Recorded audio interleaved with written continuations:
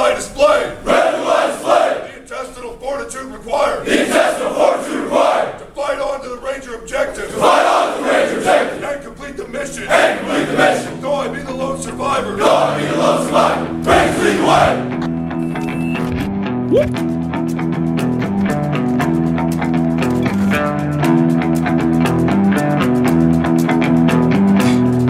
I ain't tryna bring you down, but for real, you might as well give up now. Think you got a chance, but I don't see how. Got a real tight grip when I hold that crown. My life been good and bad and all around. The more things I lost, the more I found. One thing I taught myself to do, no matter the problem, refuse to lose. So, how you want it, man? You can choose. If you can't take the heat, don't light the fuse. See, I walk in slow and ignite the room. Like fire, everything I touch, I consume. I'm getting up while y'all just snooze. While you make breakfast, man, I'm on the move. I'm the first one in and the last one out. Whoever owns the place gotta drag me out.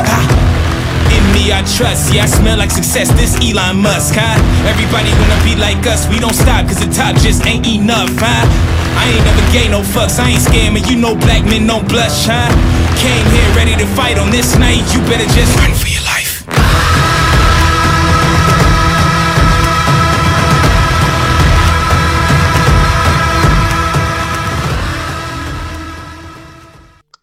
World's Greatest Leaders, welcome to a new episode of the World's Greatest Leaders podcast. And today, he's originally from Washington, and he's currently on a road trip to his new home.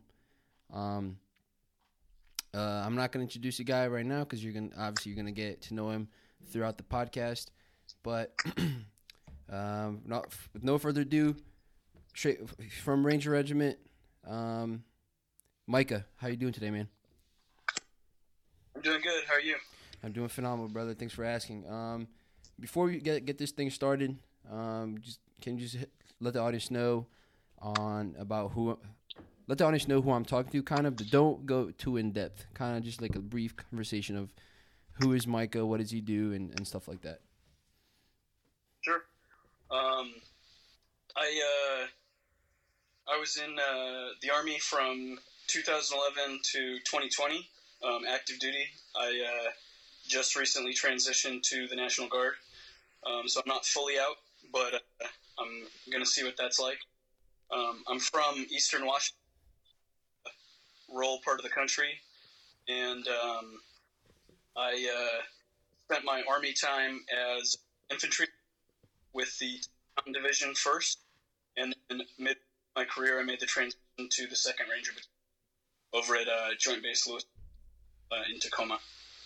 Okay. Well, all right. Well, we're gonna get this thing started. I usually have this thing called Gun It, or I'm just gonna hit you with some random questions. Just kind of go get a little warm up before we start the interview. All right. Yeah, sounds great. All right. All right. Where is your favorite place in the world? Oh, favorite place in the world? Probably Yellowstone. Probably where? Yellowstone National Park. Okay. Favorite alcoholic beverage? Ooh, that's a good one.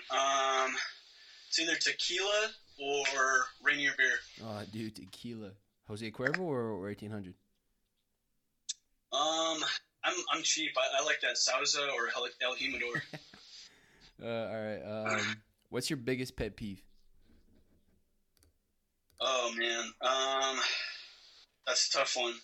I think my biggest pet peeve is people driving really stupid. Yeah, that pisses me off. Have you been to South Florida? What's that? Have you been to South Florida? It's like the worst place ever to drive. Everybody sucks. I've never been. I hear Miami and Dade County is a terrible place to drive. Awful. All right. What's your favorite MRE? Oh shit. Favorite MRE, hands down, chicken pesto pasta. Oh, that's gross. What is one field snack that you cannot forget to bring to the field? My go-to is gummy bears. They're great to fuel you up on a ruck march. Oh fuck yeah, dude! I remember I was still in basic training, and my drill was like, "Hey man, when you get to your unit, you get a pair of gummy bears for a ruck," and I'm like, "Gummy bears for a ruck march? What are you talking about?" And I did it, and he was like, "It was phenomenal." if you were, I don't know, if you were chief of staff, what regulation would you add or change? Oh man, that's a tough one. I think my biggest issue that I feel like policy could fix super fast is in DFACs, married guys have to bring cash, or they can't. And I think quick change, just put card readers in all the fucking DFACs. It'd be so easy. Oh yeah. And people would actually. So DFAC here in Graf, Germany, they have card readers, but that motherfucker hasn't been working for like 3 years. Dang. I mean, Our every DFAC I've ever eaten at, you either had to have a meal card or bring actual like dollar bills to pay, or they would turn you away. And I'm like, yo, most of the army is married people that are trying to eat cheap, and people are going to the gas station or Domino's because they can't go to the DFAC and get like good food without bringing like $20 in their pocket or whatever to break at the desk. It's like, just put a fucking. Yeah, that's a good one. What is one thing that you believe to be a subject matter expert in? Oh God. Layouts. That's everybody, dude. Yeah.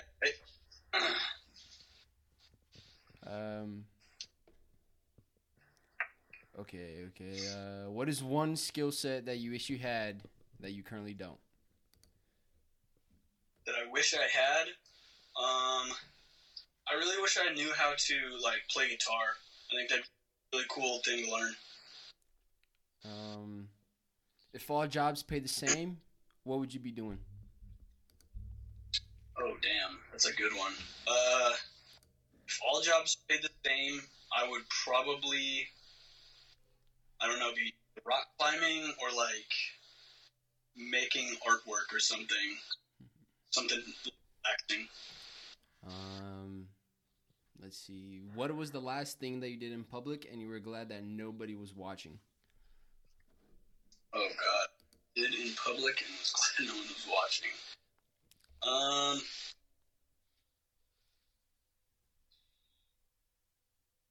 Because of all this coronavirus, so much shut down, and I was driving around downtown, and I could find nowhere to use the bathroom, so I had to pull over and go pee in an alleyway in broad daylight. You know that in Germany, That's embarrassing. you can piss in public and it's not against the law. Wow. Yeah. I heard the same about Italy, that people do it in Rome, just in the street. I haven't been to Rome or Italy, but I'm sure it's all Europe is like that. Yeah. Shit, I'm running out. I'm running out of some of these. Oh, this is a good one. If you're at an airport and an airline gave you a ticket to go anywhere in the world, where would you go? Oh, wow. If I could go anywhere on Earth, I would probably go to, like, one of those tiny little islands in the Pacific that, like, you know, in the Marshall Islands, Samoa, or Fiji, or one of those, like, in the middle of nowhere, just to see what it's like. All right, and the last one, what is the best piece of advice that you can give someone?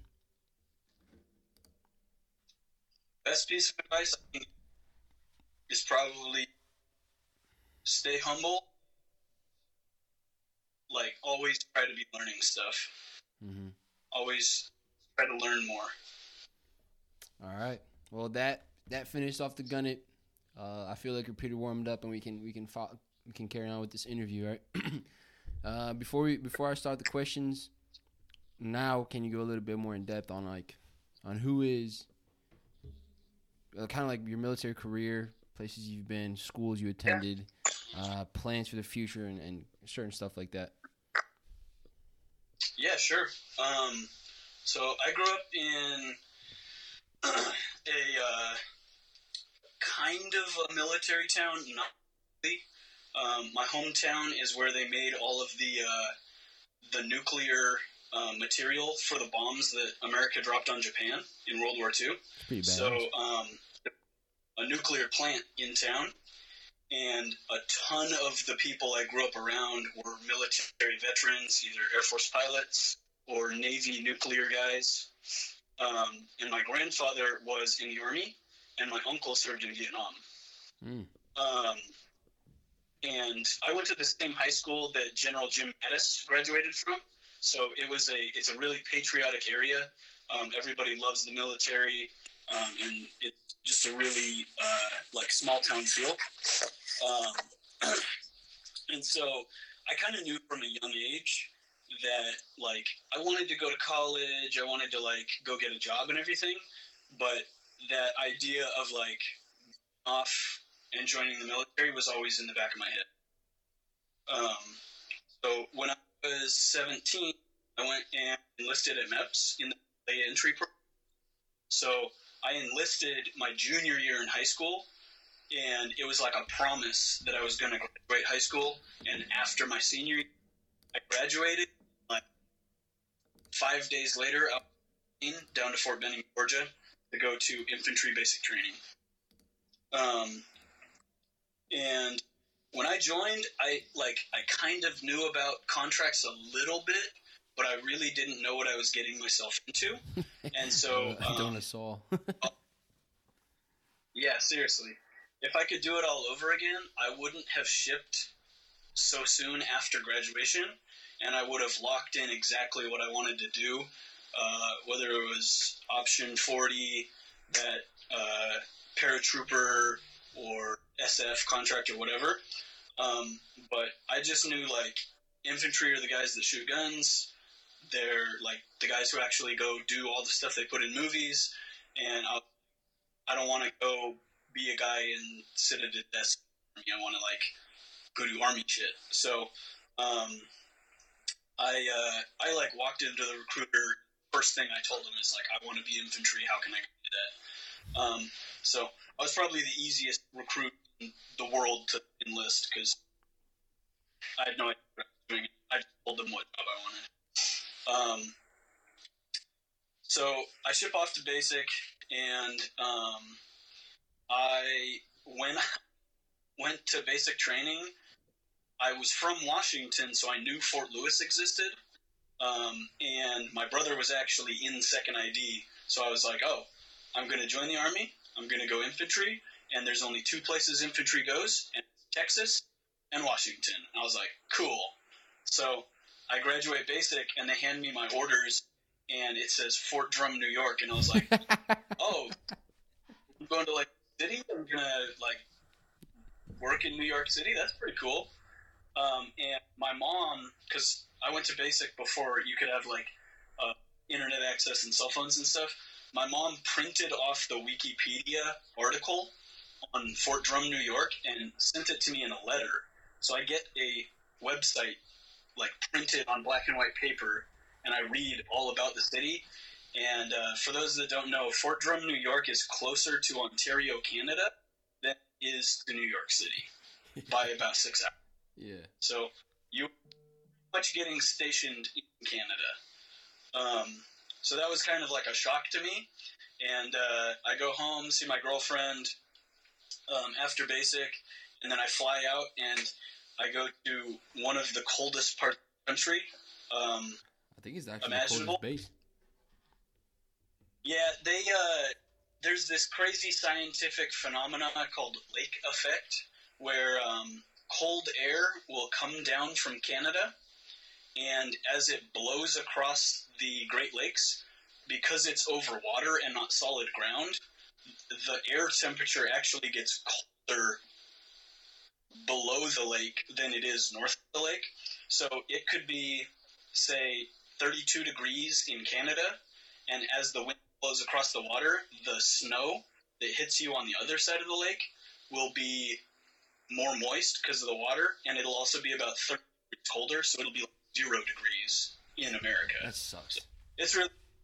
I was not prepared. I showed up to my first unit in October, and if you've never seen crazy snow, and I was like, Washington, I've seen snow, and I was get to New York, and within 2 months, it probably snowed 8. And we had like snow blowers company that we would have to snow blow the parking, and they would put snow plows on the front of our Humvees, and we would have to plow out parking spots. Otherwise, people would get stuck on their way to work. So it was quite a culture shock to go from the Northwest to the complete opposite country. And I was from the part of Washington, they call it the desert, high desert, and it gets real hot, it's real dry, it's not humid, and it's not cold. I was not ready for the 10th Mountain Division. Another secret they don't tell you about the 10th Mountain is there are not mountains at the 10th Mountain Division. It was started in Colorado, and they moved it in the 80s for some reason to New York, to Watertown. And Watertown was an army base for tanks because it's really flat and it's easy to drive tanks there. So, yeah, they just call it that because of heritage purposes. So that's where I served my first 5 years in the Army. And from the 10th Mountain Division, I went to Ranger School, I went to Air Assault School, and I went to Airborne School. And they also sent me to a course called the Commando course, which was put by the Light Fighter School. And it was like a winter survival. Like they teach you about knots, they teach you about how to make like snow caves and stuff like that. It was interesting. And I did my first deployment with the 10th Division 9 months in Afghanistan. And that was the tipping point of me deciding the fourth regular side for me was not what I wanted from career, and so I started looking into operations on that deployment scene.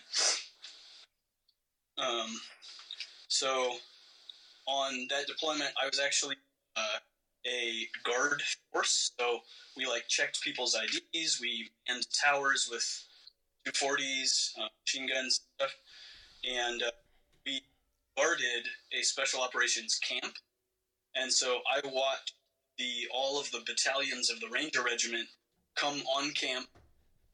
We would guard their airfield. We would guard their barracks area, see them do training, their glass houses, and all of their stuff. We would see them load on these buses and drive to the airfield, and we would watch them load up their whole strike force and then fly out. And then 12, 13 hours later, they would come back, and we would see them come back with their dude bags over their heads and shit. And I was like, what am I doing checking the gate, flying around, shooting guns and throwing bags over people's heads? Like, that looks way better. Hey, Micah, So- I'm a hang up right here, and I'm gonna try to call you on only audio because you're cutting out a lot. Just give me like 2 seconds. Sure.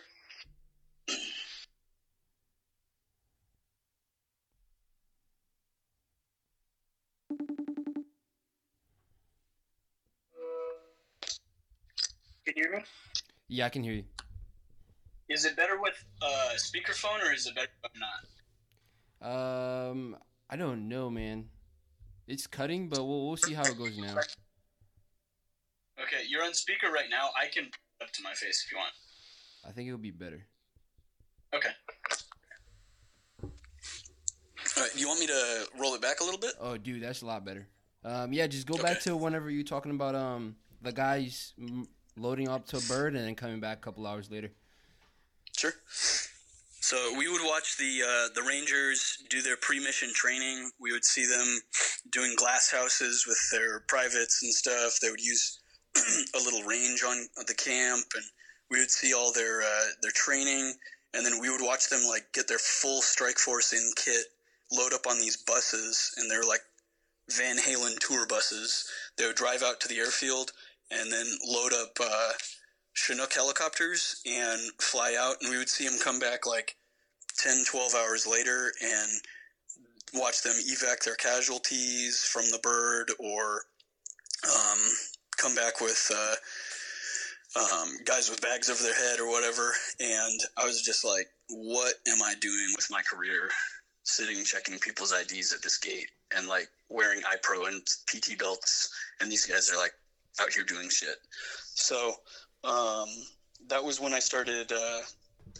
I was seeing some of my Ranger buddies from Ranger School that were NCOs or corporals in the battalions, and I would see them like walking to chow or walking around camp or like hit them up in the gym. And I pulled one of them to the side and I was like, hey, who could I talk to about like joining battalion?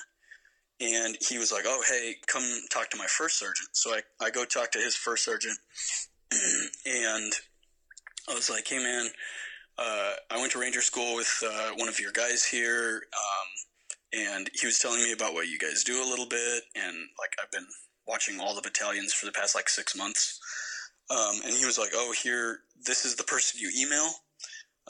So I sent my ERB, and I sent my last NCOER, because I was an E5 sergeant at the time, to 75 recruit at SOCOM.mil. And right away I got an answer back from the recruiter, and he was like, hey, this is the process you need to do. So I go through the process. I got letters of recommendation and do a physical and stuff like that. And then when I redeploy back to America 6 months later, I got to go to RASP, which is the, for those of you who don't know, it's the assessment and selection for the 75th Ranger Regiment. So it's not like SFAS for Special Forces. It's a totally separate deal, and it's run by Rangers. It's not run by like drill sergeants or anything. So I went to RASP in 2016, and I worked really hard. I graduated as the honor grad of my class, and they gave me orders to the 3rd Ranger Battalion down at Fort Benning. And when I went back to my company at 10th Mountain, my first sergeant was from the 3rd Ranger Battalion, and I begged and pleaded for him to call a favor to get my orders changed to Fort Lewis, Washington, to the 2nd Ranger Battalion, because I wanted to be a little bit closer to family for my wife. And I had always wanted to be stationed at Fort Lewis, and I was like, I did not just work my ass off to go live at Fort Benning. No disrespect to 3rd Bat and RHQ, but I would not enjoy living at Fort Benning. I feel you. But so he pulled some strings, and I got him a big old bottle of Jameson to say thank you. And I PCS'd from Fort Drum, New York in 2016 to Fort Lewis. And then that's where I started my Ranger career, which just ended in May of 2020. So I was at the Ranger Regiment for just shy of 4 years, and I served as an E5 and an E6 in Ranger Battalion. So like you go to SFAS, you can make it all the way through and not get picked up, but in RASP, is it if you like make it all the way through, you're a Ranger, or how does that work? How does the selection on there? So I have been to both. So I could actually kind of do a little compare and contrast, sort of. So Special Forces selection is like you are being assessed the entire time, and the goal ideally for the cadre is like the whole process is to weed people out, but they also, you can be a select or a non-select. So just because you survived to the end of it doesn't mean that you're what they want. And the selection mentality in RASP is a little bit different because they're selecting, the Ranger Regiment is unlike Special Forces in that they have privates. So they are selecting people who have only been in the Army for 16 weeks.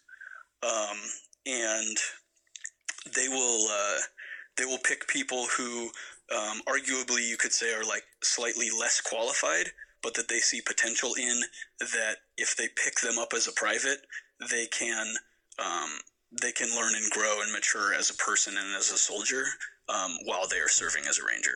Mm-hmm. And if you're picked up at RASP as a private, there is no guarantee that you will stay in Ranger Regiment your entire career, because both Special Forces and Ranger Regiment have this unique thing that not other Army units have called Relieve for Standards, or Release for Standards, or RFS. So you're being looked at and judged every single day that you're in Ranger Battalion.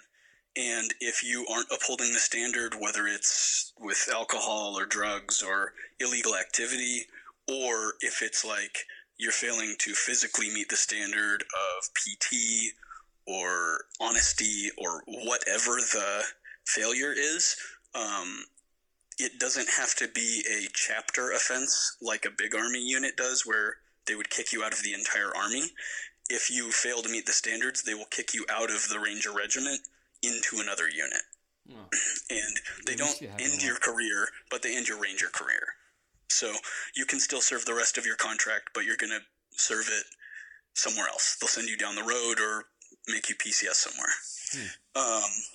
So the mindset of the assessment is a little bit different, because they want someone who's physically strong in RASP, but they also are looking for people who are decisive. They're also looking for people who are mentally strong, and they don't quit when the task seems a little bit larger than life, or not necessarily something they could do by themselves. Because at almost no point in your Ranger career will you ever be by yourself. You'll 9 times out of 10 be in a group of at least 4 or more people. Usually you're in a group of a platoon. So they're looking for people who are team players, people who are mentally strong, and they have a weeding out process similar to the first week of Ranger School, the RAP week, or the standards week of SFAS, where you're going to do a PT test. They're going to run you on, they call them death runs in RASP, where it's not a PT test run, it's just an event. But if you fall out of that run, it's a failure to meet standards and they'll drop you. And the guys who are doing these assessments they're super professional NCOs in really good shape. They all have multiple deployments. Most of them have combat experience. And they're not all 11 Bravos, because the Ranger Regiment comes... it's an entire regiment, so there are support personnel who serve in the Ranger Regiment. There are administrative clerks. There are supply people, signal maintainers in the motor pool, all sorts of people. And so your cadre aren't always going to be 11 Bravo guys. Sometimes you'll have a cadre who's some other thing, and he's going to be looking at the candidates who are like his group of people.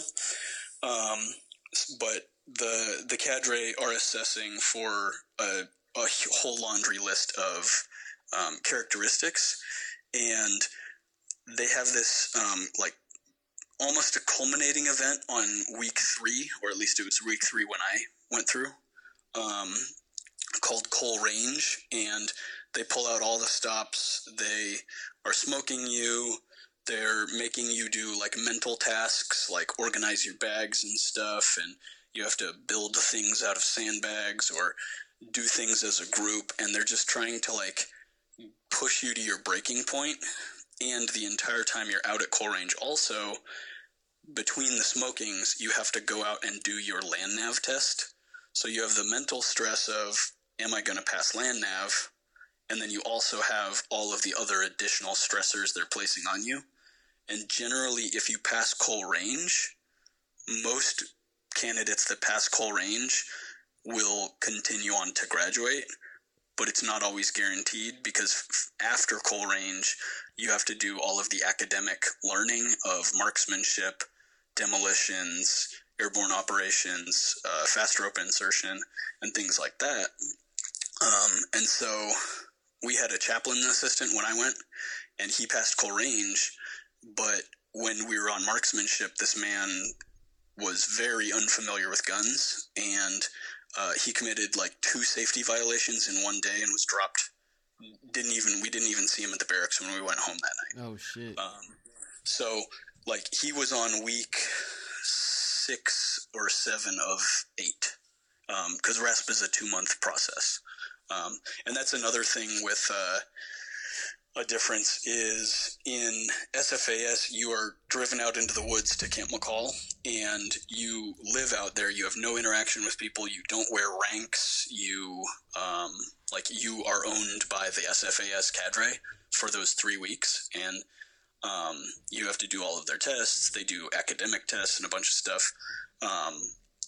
But in RASP, you're right down the road from airborne school. For the first 3 weeks, the first phase, you're just getting scuffed up like all the time, and it's pretty taxing.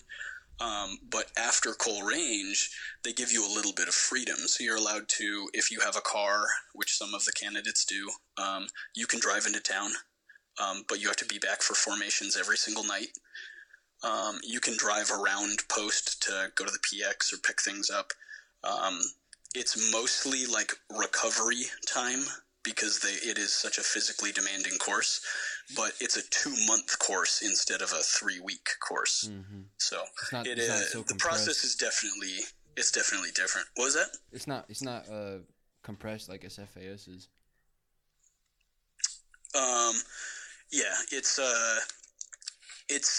It's different. You live in barracks in RASP. You have like all your personal belongings that you graduated basic training with. Most candidates go straight from basic training or AIT, depending what MOS they are, to RASP. So they have like a bunch of duffel bags, whereas SFAS, it's like you have this super strict packing list. But yeah, they're just different.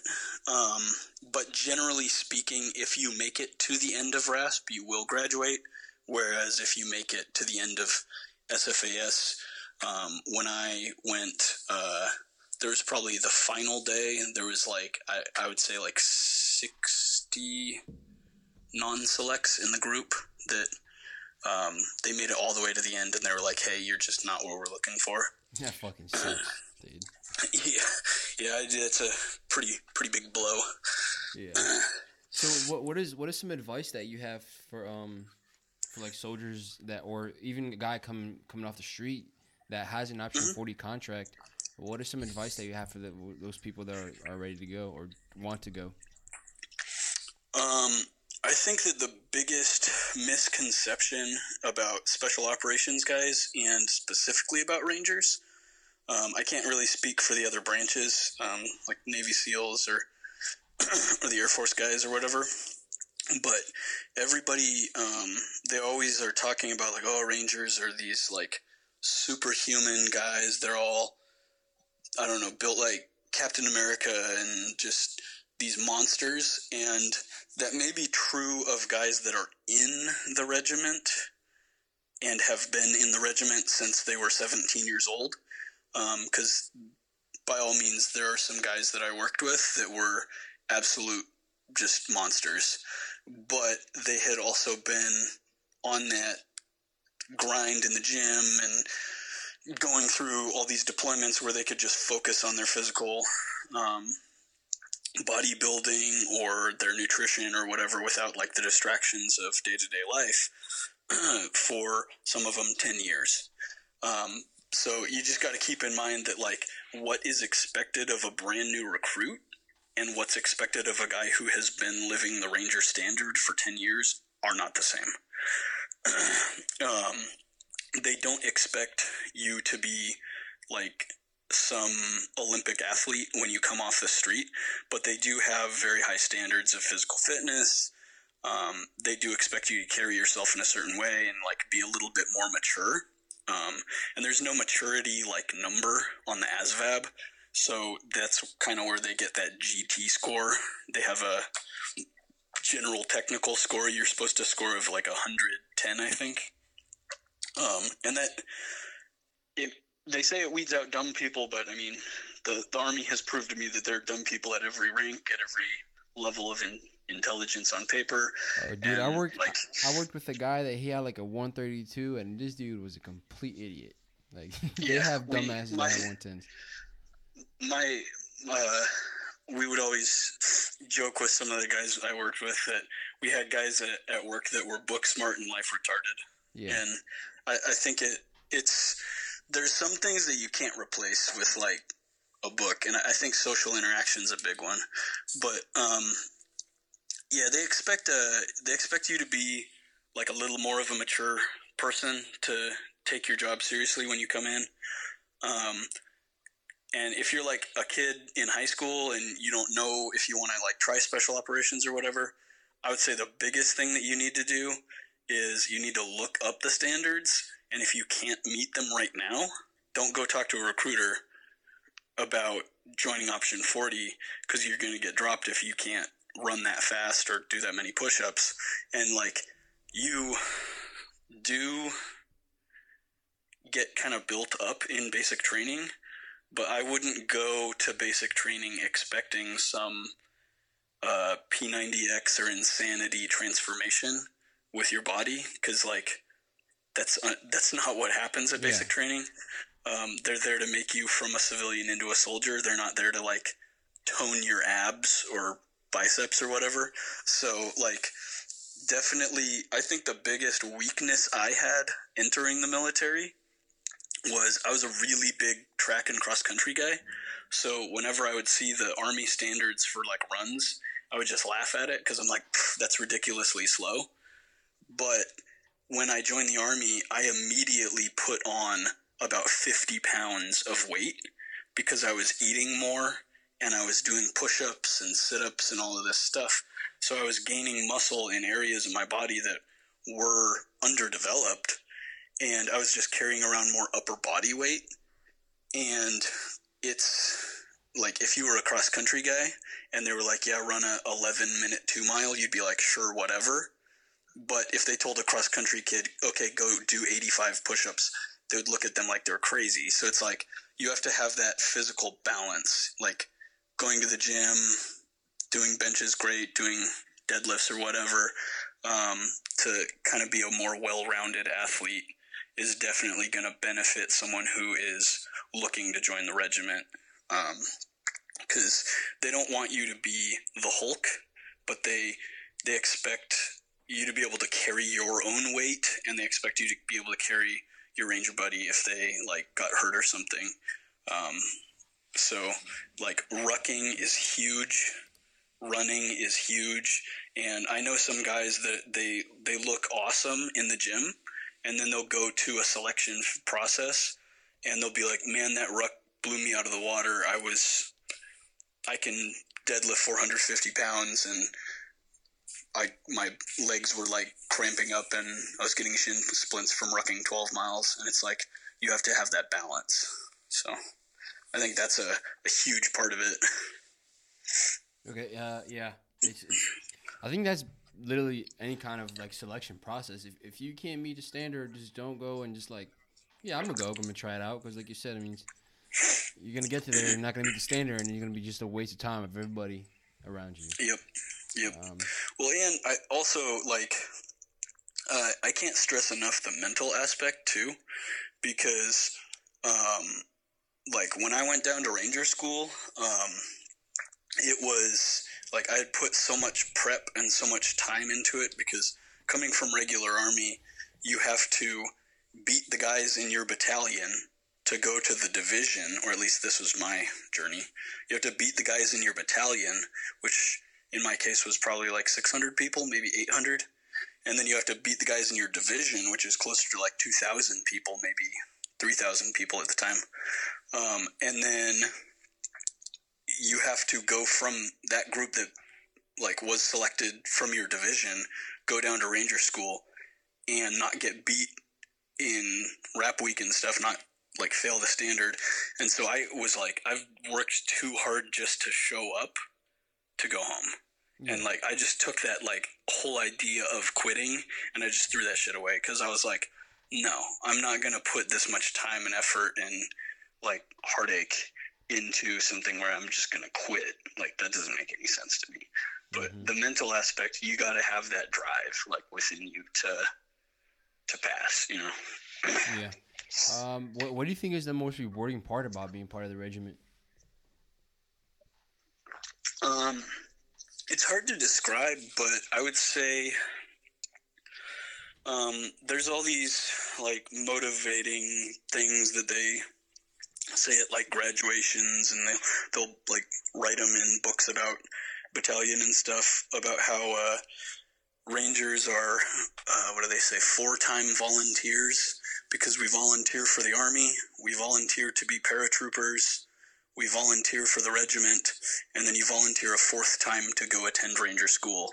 And once you have your tab and your scroll, you're considered a real Ranger.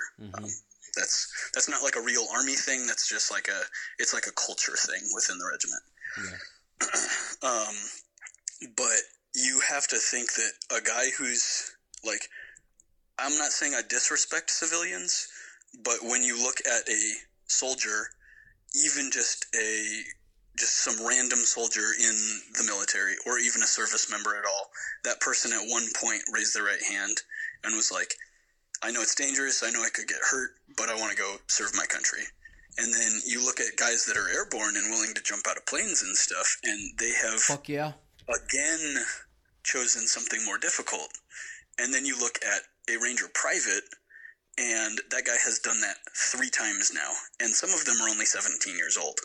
So maybe it's bravery, maybe it's stupidity, you don't know at that point. But then you look at a Ranger NCO or officer, and that person has volunteered 4 times to be at the front lines, as they say in the Ranger Creed, at the cutting edge of battle. So you have that culture, that like meat-eater mentality of like, I don't want to be a soldier, I want to be the guy with the gun running to the sound of the gunfire. And you don't have that in every organization. There are absolutely, in the big Army, I experienced people who were almost using the Army as like a welfare system, because it's like, hey, I passed basic training, I've arrived. Like, now I just have to pass some runs and PT tests, and if I just keep re-enlisting, like, I'll keep getting a paycheck, and it's not that hard. And it's like, you can be a soldier that way. You can retire as a staff sergeant that way. And it's like, that's not the kind of guy I want to serve with. I want to serve with a guy who like wants to be at work every day, loves his job. Maybe not loves his job, but like has a strong desire to be there and to be better and to be like the best soldier he can. And that's like 99% of the guys in regiment. There's every organization has people who like made it there, and then they realize like this isn't for them, and they're just riding their time out. But the percentage of dudes that are like that in battalion, it's so low. It's so low. Yeah, I mean, that's something I'm really intrigued about, the whole Ranger mindset. But we're gonna talk about that in a little bit. Sure. But you spent almost 5 years at the regular Army, right? At 10th Mountain Division. Yes. And I spent just under 4.5. So yeah. So it's obvious that the regular Army is a lot different than the Ranger Regiment, a lot different than SF, and then Ranger Regiment is different than SF, and go on. But you growing up, especially when you got there as a brand new soldier, you start developing your style. You start looking at your NCOs and you start developing your leadership style. Yes, absolutely. What not to do, what not to do. What is a good way to decide things.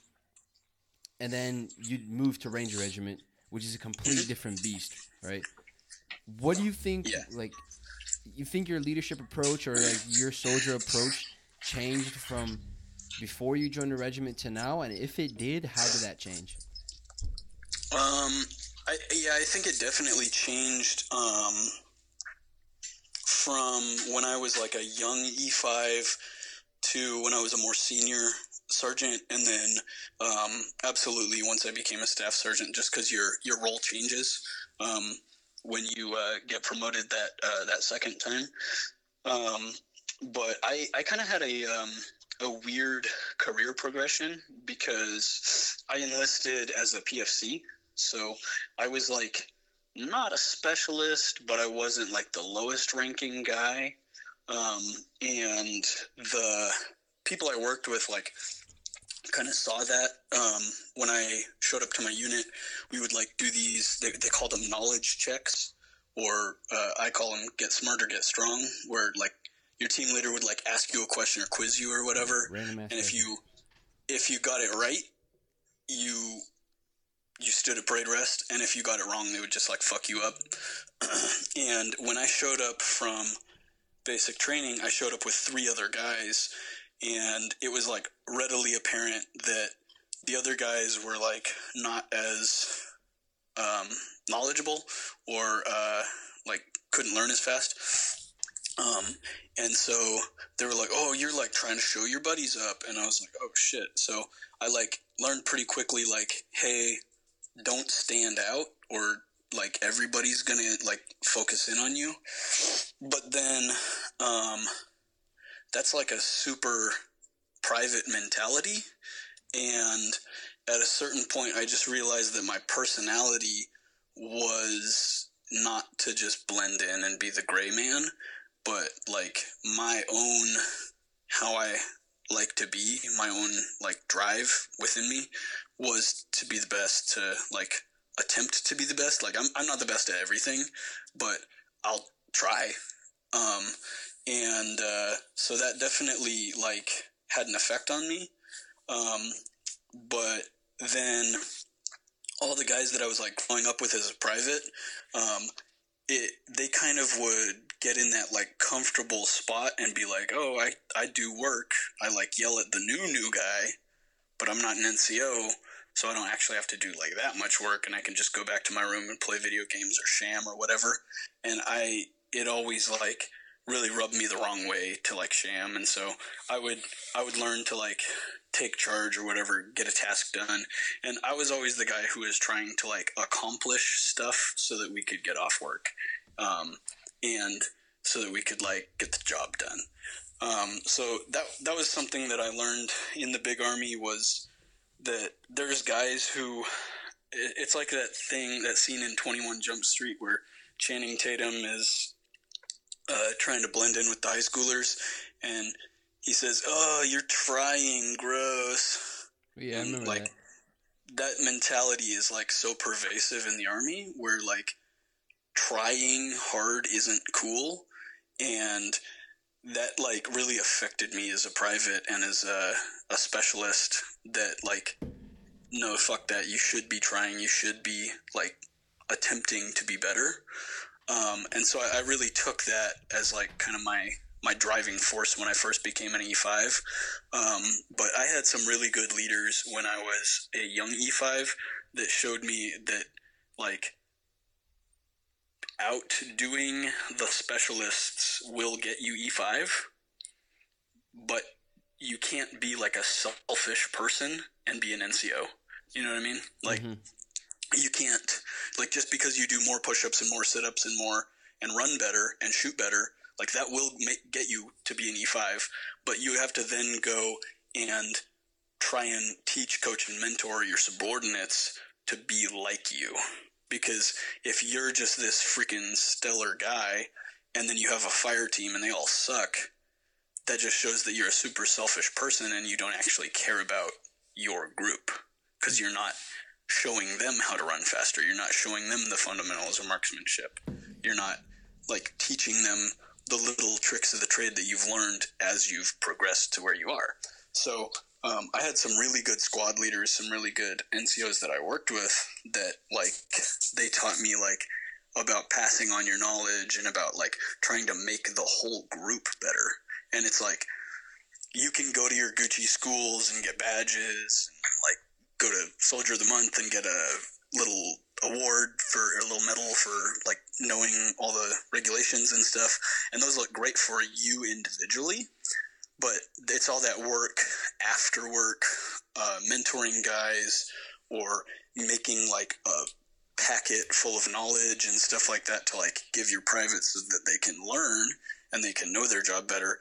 That's the stuff that really separates like leaders from guys who just want like to wear the attention rank. and accolades. They just want Exactly. They just want to wear the Yes. rank, and it goes back to that. It's the guy you see all the time. Guys just want to put on the stripes on, but they don't want to like do the stripes work. But and that's some shit that it's very you can spot those kind of people like instantly. The guy and it won't stop like you said, the mentality of guys that like, oh, you're trying, ha ha ha. Like you'll see guys doing that, even like guys that have stripes on their chest, and it's very Yes, absolutely. It's not yes, the right thing to do, right? But it's even in the Ranger Regiment, there is that mentality of like, oh, why are you doing so much? Why are you working so hard? And it's like everyone they work really, really, really hard to kick up their feet, and you'll see it in different ways. Like everyone in Ranger Regiment is, well, not everyone. Most people in Ranger Regiment are gym rats, or like if they aren't like gym rats, they're like they'll do like Spartan race type things where it's like an endurance gym rat type thing. So they're all about like physical stuff.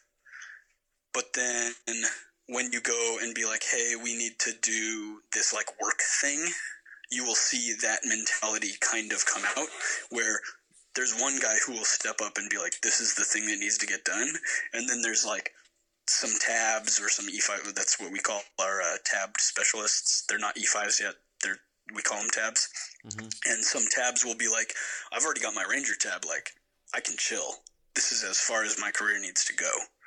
Like, I'm not getting messed up every day as a private. I have my tab that's my like safety shield, so I can just chill and sham because I've already accomplished the end all be all.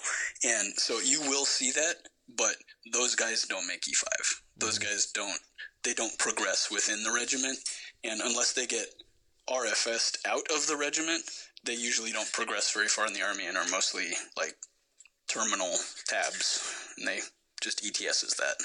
Yeah, and you bring a great point, because having a tab in regiment is normal, right? Like everybody should have a tab. Yes. Yes. But it's more like not normal when you see someone that doesn't have a tab. And like, I don't know if it's a rumor or not, but a lot of people, at least here in the regular Army, they'll talk about how, oh, if you're in the regiment and you got a tab, you're a piece of shit.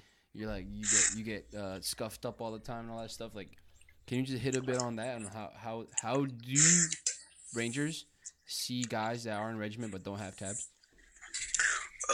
So it's every unit has like your blue book, your unit standards that are put out by the regimental sergeant major, and so in the blue book it says that within 2 years of graduation of RASP, every Ranger will attend Ranger school. So mostly we send our privates after one training cycle in deployment, usually. Sometimes if something else is going on, we'll send them instead of going and deploying, and they'll miss a deployment to go to school. So that first 2 years of your career as a Ranger are really like the building block foundations of how your experience is going to be. So I showed up to regiment as an E5 with tab already. But I showed up to my battalion with about probably 30 other Rangers of different MOSs, different jobs, whatever. And the majority of them went to Ranger school within 9 months of arriving. So for everybody in the Army, it's a pretty typical experience. You do your team live fire, your squad, platoon, and then a company live fire. And then for Rangers, we also do this thing called task force training, where you get your enablers, your Air Force guys, your other people that you work with, and they come out and you do like a full practice mission, and you do like a couple of them. So you work from your 4-man team. Well, you work from standards week, where it's like you individually have to prove that you can ruck, that you can qualify on your gun, that you can pass your PT test and your ranger physical assessment. So you work from the individual ranger all the way up to the entire battalion functioning as a battalion. And then once you are like blessed off, then you go deploy, and then you come back and it's like, okay, you now know what is expected of you. Now go to ranger school, come back, and you can be a leader in this organization. So that's like the goal, but not everyone passes. You either leave ranger school with a tab or a story. So some guys come back and they're like, oh, I rolled my ankle. Oh, I got screwed on patrols. Oh, they didn't like me. I got peered. And it's like, okay, that's fine. You still have your 2-year mark. So we will send you again. So some of them go back 6 months later. Some of them go back 3 months later. Some of them go back a year later, depending on why they came back. If you got peered, like, that's kind of on you. And, like, you just need to do some soul searching and figure out why people think you're a douchebag. If you got hurt, obviously the medical staff will step in and decide whether you can go back. And if they think you can, then they'll put, like, a timeline. And if they think you can't, then you'll be RFS'd, and it's no fault to you. It's just like, hey, medically you couldn't meet the standards. And all of this depends on the length of the Ranger's contract. So if you're like a really soft skill MOS, like say you are a cyber warfare guy, and they sent you to go get your tab, and you failed, but you only have 18 months left on your contract before you ETS, they may keep you as an untabbed guy, but you're not going to be the leader of your section. You're just going to be a guy who works in your section, and they may let you like finish your career and then ETS the Army. But it's usually, if you're an infantry guy, they're going to probably RFS you. Mm-hmm. It's very uncommon to see an infantry private that fails Ranger School twice and doesn't get RFS'd. And I've seen people get RFS'd 6 months before they get out of the Army, and they'll just go down the street to the big Army unit on post, and they'll just do the Soldier for Life process from that big Army unit. Okay. So the whole like, oh, we think you're a piece of shit, like, to be perfectly honest, like we talk shit about the units that are down the street and stuff, but mostly Rangers are like so busy and so worried about like themselves and their own peers that it's not like we're thinking about what the big Army is doing. But there's a thing in battalion, the famous tab check, where it's mostly the tabs. Like NCOs sometimes would do it, but it's kind of like hey, you're E5, you're E6, like you shouldn't be tab checking people, like come on. It's like a childish type thing almost, but the tabs are like, they are the ones who set the flavor for what your experience is going to be like as a private, because they've been a private and they know what you need to know. So they're the ones who are going to be teaching you if your team leader isn't the one teaching you yet. Mm-hmm. And they're the ones who you are going to interact with, because as a general rule, privates don't talk to NCOs at all. That's like, unless you are spoken to by the NCO, you don't just walk up to a staff sergeant and battalion and be like, hey, yo, what's up, man? I need blah, blah, blah. Like, that's like a big no-no. So you communicate to the NCOs through the tabs if you're a private. Okay, yeah, it's following that chain of command.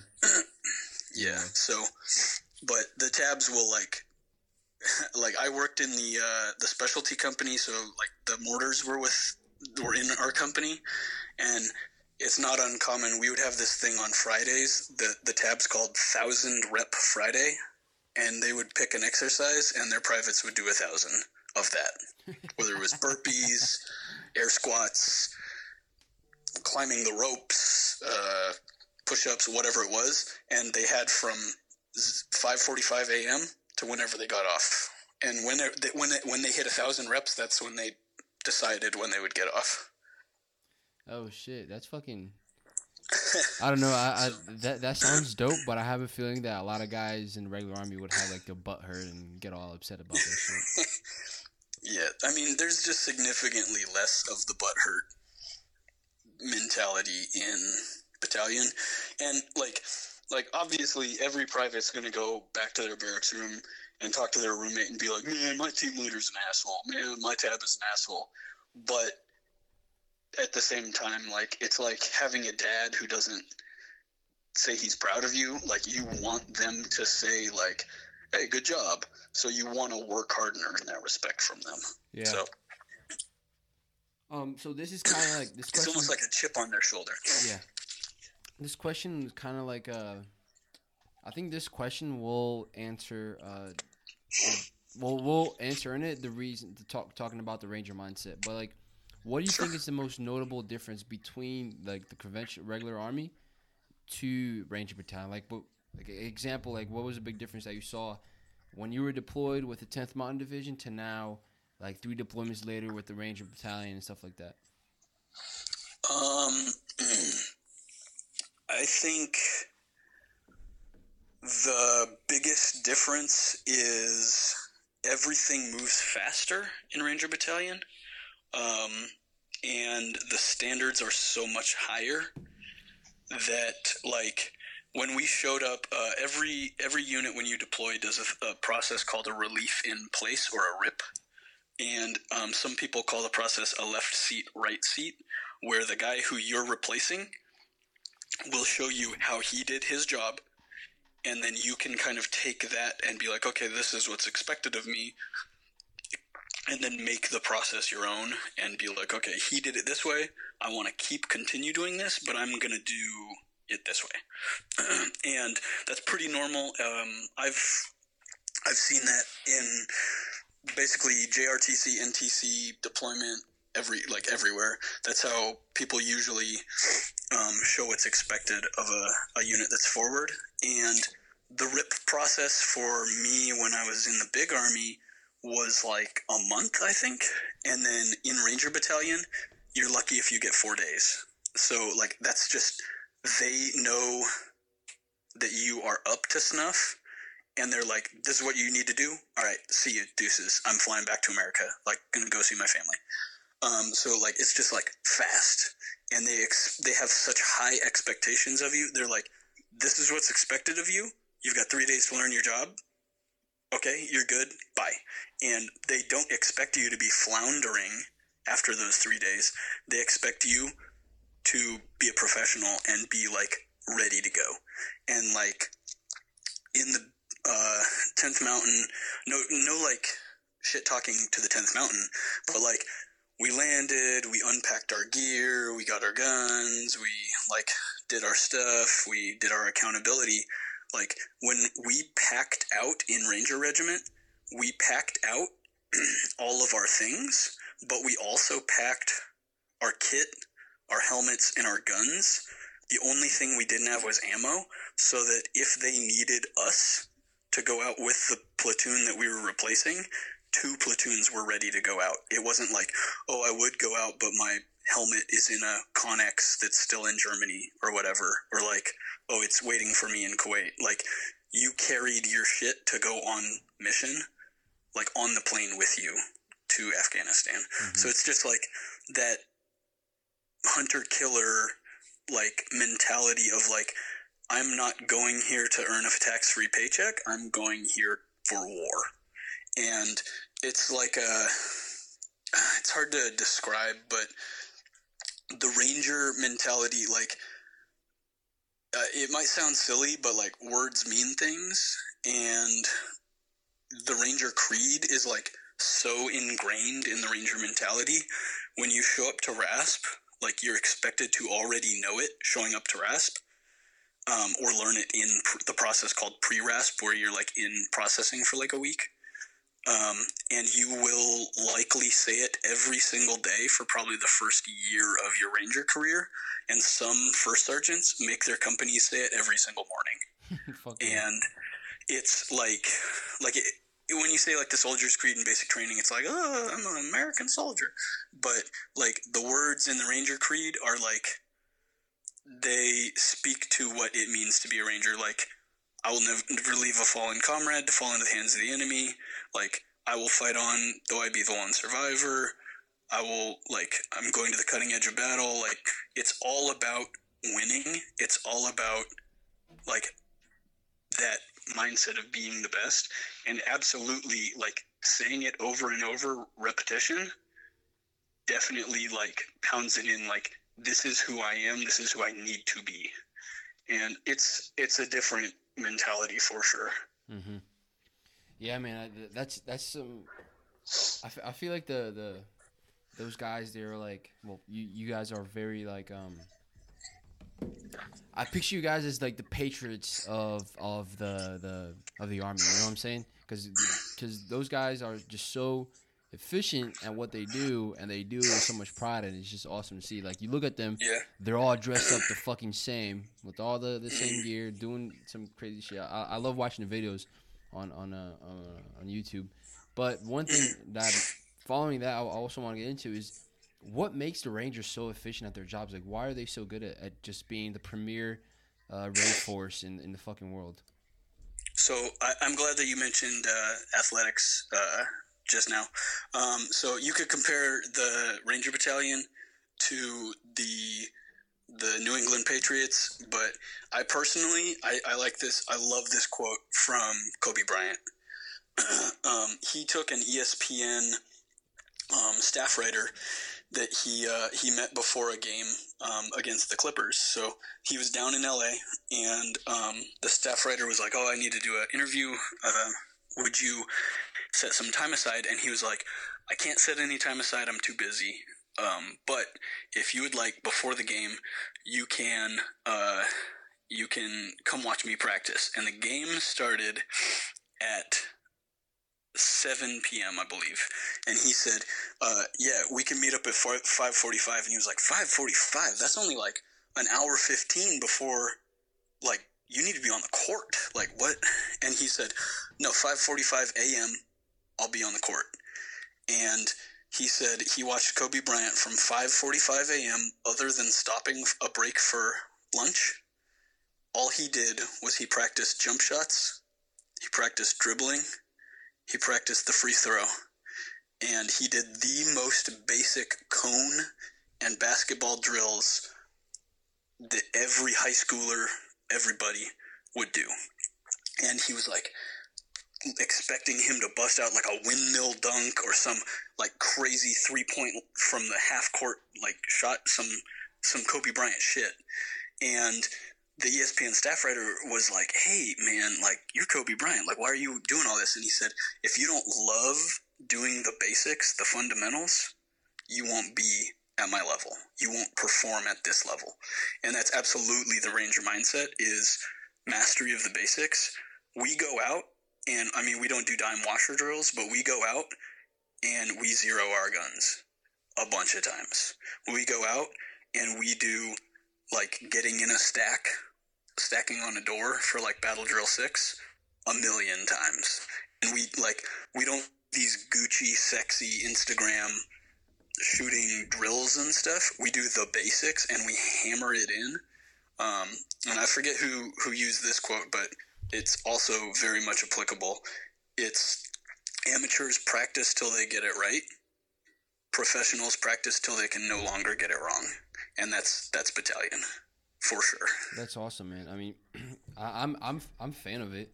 It's I don't know if you have the answer to this question, right? It has nothing to do with what we just talked about, but sure. I'm a 19 Delta. I'm a scout, and most of the people that listen to this podcast do work with me, and they're all a whole bunch of Cav Scouts. What's my brother was a 19 Delta. Yeah, he fucked up like I did and everybody else. But, yeah. What's the reason? Do you know the reason why scouts can't really go to regiment and stuff like that? So yes and no, because that was actually when I graduated Ranger School. They like set all the NCOs in a room, and they were like, "If you're an NCO and you have a tab, 12 months from the day you make staff sergeant, you will be back at Camp Rogers to be a RI. And we were all like, oh, that sucks. I don't want to be an RI. And they were like, the only way we can not pull you to be an RI is if you're in Ranger Regiment or if you're in SF. And I was like, lit. So that was another part of the reason why I went to regiment, is because I would rather be in regiment than be a Ranger instructor down at Fort Benning. I heard it's a pretty good gig, though. It's really good for career progression. It absolutely is, because it looks better on your resume than being a drill sergeant or a recruiter. But it's a long, hard job, because you are doing Ranger school every day with like 24-hour breaks in between to go shower and go home and then come back. So you're like always in the mud patrolling with the students. So I've heard it's good, but I've also heard it's bad. But I remember one of the 19 Deltas was like, hey, and one of the regiment RIs was up there talking, and he was like, yeah, the only people who aren't going to get this are the people in regiment. And they kind of like segued into a regiment recruiting brief.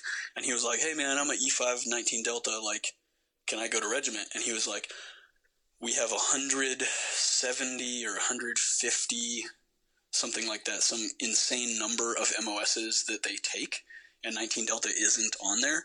And part of the reason for that is that regiment has their own reconnaissance detachment and reconnaissance platoons. And we man those using the 11 Bravo HHC Scout and Sniper platoon format. So we have a Sniper platoon and a Recce platoon, that's what we call it.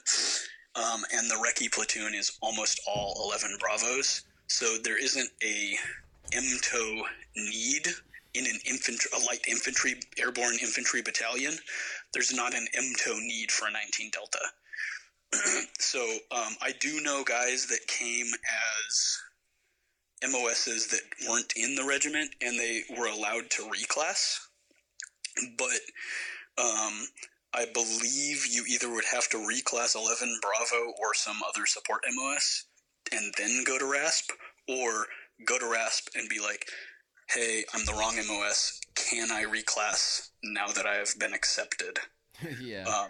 So What's like they say? No. you would have to talk to the Ranger recruiter, and the recruiting detachment is super active on social media. In the last year, they have realized that, like, for a really long time, the culture in Ranger Regiment was that social media was the devil. It's like, it's anti-OPSEC. It's the worst. Like, we don't want our guys posting pictures and, like, getting attention.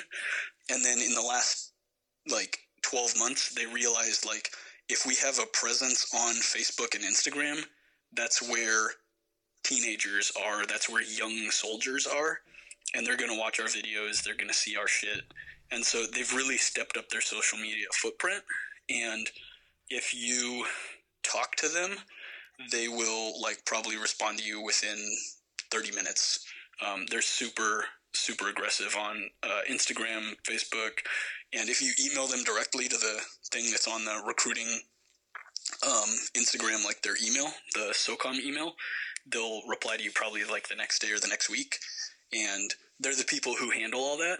But if you're like the wrong MOS or not an MOS the regiment needs, they'll like show you the path to coming, because regiment needs people. Yeah. I mean, that's cool that they're like kind of like adapting to the younger generation. It's because that's where everybody's at right now. Social media, is Facebook, Instagram, Absolutely. Snapchat. Yeah. But I just have I'm asking because I know a lot of people that are in my squadron that they want to go to RASP, but they have that whole barrier between they don't take 19 Deltas and blah blah blah. But I mean, hopefully they're listening to this and they can kind of guide them to the right path. Yeah. So what was something that you learned through personal experience or through other leaders in regular Army that you carried on to regiment and helps you become a good leader helped you become a good leader in the Ranger Regiment? That's a tough question. That's like a really multi-pronged question too. I think that one of the things that isn't like necessarily super prevalent that I took really to heart from one of my squad leaders in 10th Mountain who he was a private in the 82nd during the invasion of Iraq, was that, like, the Army sees us all as numbers, but if you are a leader at the small unit level, you absolutely have to see all of your soldiers as people and not as, like, equipment. And, like, battle drill wise, it's just like X's and O's, like looking at a football play. But you have to, like, manage the talent within your unit, and you have to realize, like, hey, this guy's good at this thing. This guy, he just doesn't have the personality, or, like, these two guys, when you put them together, their personalities may clash. And he's like, you have to look at the individual as a whole. You can't just be like, well, he has a pulse, he's going to go here and work with that guy. Because, like, that's how you get slow, inefficient processes and, like, people that butt heads, or, like, internal infighting that, like, fucks up the mission, is by just seeing every single person as an interchangeable cog in a machine. You have to be like, this guy, hey, I'm putting this dude on CQ. He has a family. We just came out of the field. He hasn't seen his daughter since fucking last Monday.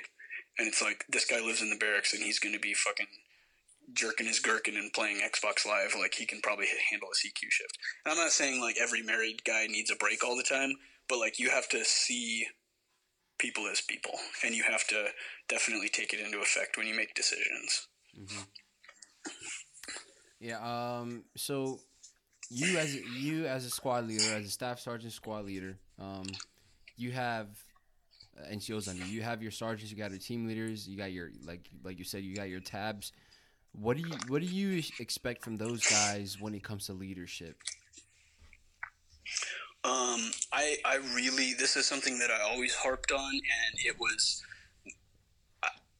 I think if I had to change that answer about pet peeves earlier about driving's a pretty big pet peeve of mine, but another, like, leadership thing that I cannot stand, and it makes you the weakest leader in my mind, is expecting your subordinates to do things that you either have not done or are not willing to do. It's like a disgusting human trait to me. And I absolutely think that you should, as a tab or a specialist, or if you're a senior specialist or a junior NCO, you should show your privates the right thing to do instead of telling it to them. You should lead by example, and, like, if the book says to do one thing, but you know a better way to do it, you need to, like, pass on the knowledge that you've learned. And I'm not saying that you should absolutely, like, throw the book out all the time, because there are people who, like, believe that and do that, and it's sometimes pretty disastrous. But, like, you need to pass on your knowledge, and you need to, like, be with your guys, like, supervising and showing them the way to do stuff. Because, like, in my opinion, the weakest leader is the guy who is just a parrot, where first sergeant says something, then the platoon sergeant regurgitates it down, then the squad leader regurgitates it down, and by the time it gets to your privates, it's the team leader just saying the exact same words that first sergeant said, instead of going out with the privates and making sure it gets accomplished, and, like, showing them, like, oh, hey, this layout can be confusing if you just dump it out this way. Like, hey, this is a trick I learned last year when I was doing this as a private. Do it this way, or whatever. Like, literally whatever the task could be.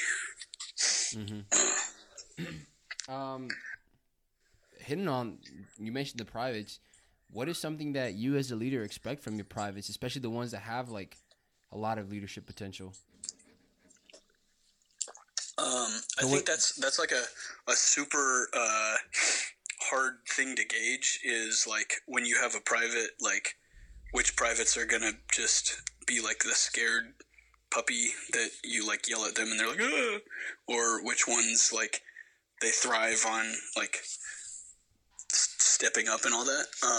But I would say that from my subordinates, I expect them to work hard, but also to, like, be a sponge. Like, I know that a lot of guys come into the military out of, like, sports teams or whatever, and, like, you might have been the captain of your football team or your baseball team or whatever, and so you have that, like, alpha male personality, and then you come into the Army and it's like, oh my god, these people that just, like, roll over or whatever, like, you can't always try and be, like, enforcing your will on the people around you, and especially when you're a private and you're new to a job and you don't know the job yet, like, the worst trait to have is to be unteachable and to think that you already know what you've never experienced.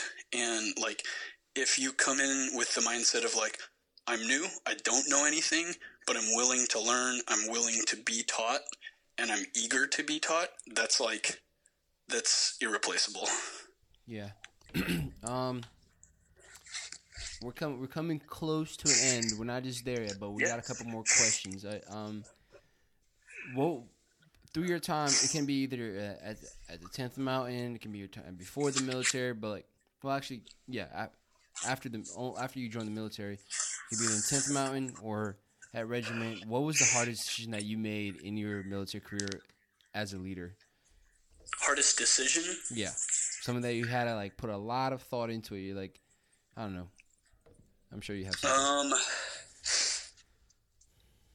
I would probably have to answer that, like, kind of two ways, because the hardest personal decision I ever made while I was in the Army was the decision to re-enlist, because when I joined, I joined with a long contract.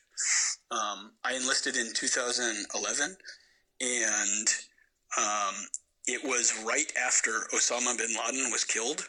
So in my mind, I was like, oh, Osama bin Laden's dead. We are pulling out of Afghanistan. And at the time, there was, like, no end in sight to Iraq. And so I was like, if I join the Army, I'm never going to go to Afghanistan. And I might get to go to Iraq once. But, like, I need to, since they're going to end these wars, there's not going to be re-enlistment incentives. So I need to just do a long contract right out the gate to guarantee me some money. So I enlisted 6 years, and I was like, I'm going to do 6, and that's it. As soon as I hit my 6 years, I'm done. And I was, like, dead set for, like, a really long time. I was like, I'm not re-enlisting. No, this is stupid. I'm going to college, like, whatever. And then after my first deployment, I was like, man, I didn't get a CIB overseas. I didn't get to, like, go patrol and see combat. Like, it was totally different than I thought it would be, and it, like, really was difficult for me to rationalize adding another 4 years to my contract to reach those goals, because, like, everyone that joins as a combat arms MOS wants to go see combat. Yeah. And so it was like, that was my ultimate goal, but it was such a hard decision because, like, I had a family, I had a wife, and I had been doing this since I was 18 years old, and I was like, oh my God, this is, like, really weighing hard on me. And it, like, kept me up at night before I went and did my re-enlistment ceremony. But now, like, at the twilight of that period, leaving active duty, I don't regret it for a single second. It was absolutely worth it. And to anyone who is in the position where they're in their re-enlistment window, or they're, like, on the fence about a decision with their career, absolutely you get what you put in. That's what you will get out of the military. And I would recommend to anyone, don't be that guy who's 50 years old at the VFW drinking a beer, regretting their military career. Don't be that guy. If you want to do it, prepare yourself and go do it. Yeah. That's the only way to live life. Mm-hmm. So what's the other way that you said you could answer that question? I think the other way was, like, as a leader, the hardest decision I've had to make was, there was 2 points in my career where, as a subordinate, I had to stand up to my to my senior leader and be like, hey, what we're doing is wrong. And everyone in the military always talks about leadership, and they always talk about being having integrity and accountability. And when you're faced with a moral problem or a situation where you have to confront someone on those grounds, it's extremely stressful and daunting to go and tell someone who has the potential to fire you or to demote you or whatever, or recommend you for disciplinary action. It's extremely stressful to go and have the integrity to tell that person what you're doing is wrong. And there were 2 points in my almost 10-year period of active duty that I had to tell a leader that what they were doing was wrong, and it was extremely difficult. And I, looking back, don't regret either time, because it was the right thing to do. But it was very, very difficult to soul search and be is it worth it to take the hard right over just letting this person do this thing that I know is wrong? But absolutely, I would say it was. That's good. That's good. Do you have someone that you use as an inspiration whenever you're going through a tough time? That's a tough one. Like military wise, focus, a single person, I would say no. But my career and my background was shaped by quite a few very, very strong mentors. And some of them are still guys that I talk to today on social media or text or whatever. But there was definitely squad leaders and platoon sergeants that they showed me what the right thing was. If I had to pick one single person, I would say it was my second squad leader, Derek Nejati. He was in the old guard before he came to the 10th Mountain, and that guy he lived and breathed this standard. And you, even if it was the most trivial thing, you couldn't, say you showed up to work and all your socks were dirty, and you showed up with white socks instead of your OD green socks, and you weren't wearing your dog tags, you just had your ID card on you, he would fuck you up. And it's some people would be that's so stupid, it's just uniforms. But he knew that if he could instill the discipline in his guys of doing the right thing all the time, when it came to ask them to go clear a building, they would do the right thing in that instance, even if they were I don't know 100% the plan, they wouldn't question it because he had already instilled that discipline in them, even if it was something as simple as white socks and dog tags. Mm-hmm. But that guy was a phenomenal leader and an amazing guy.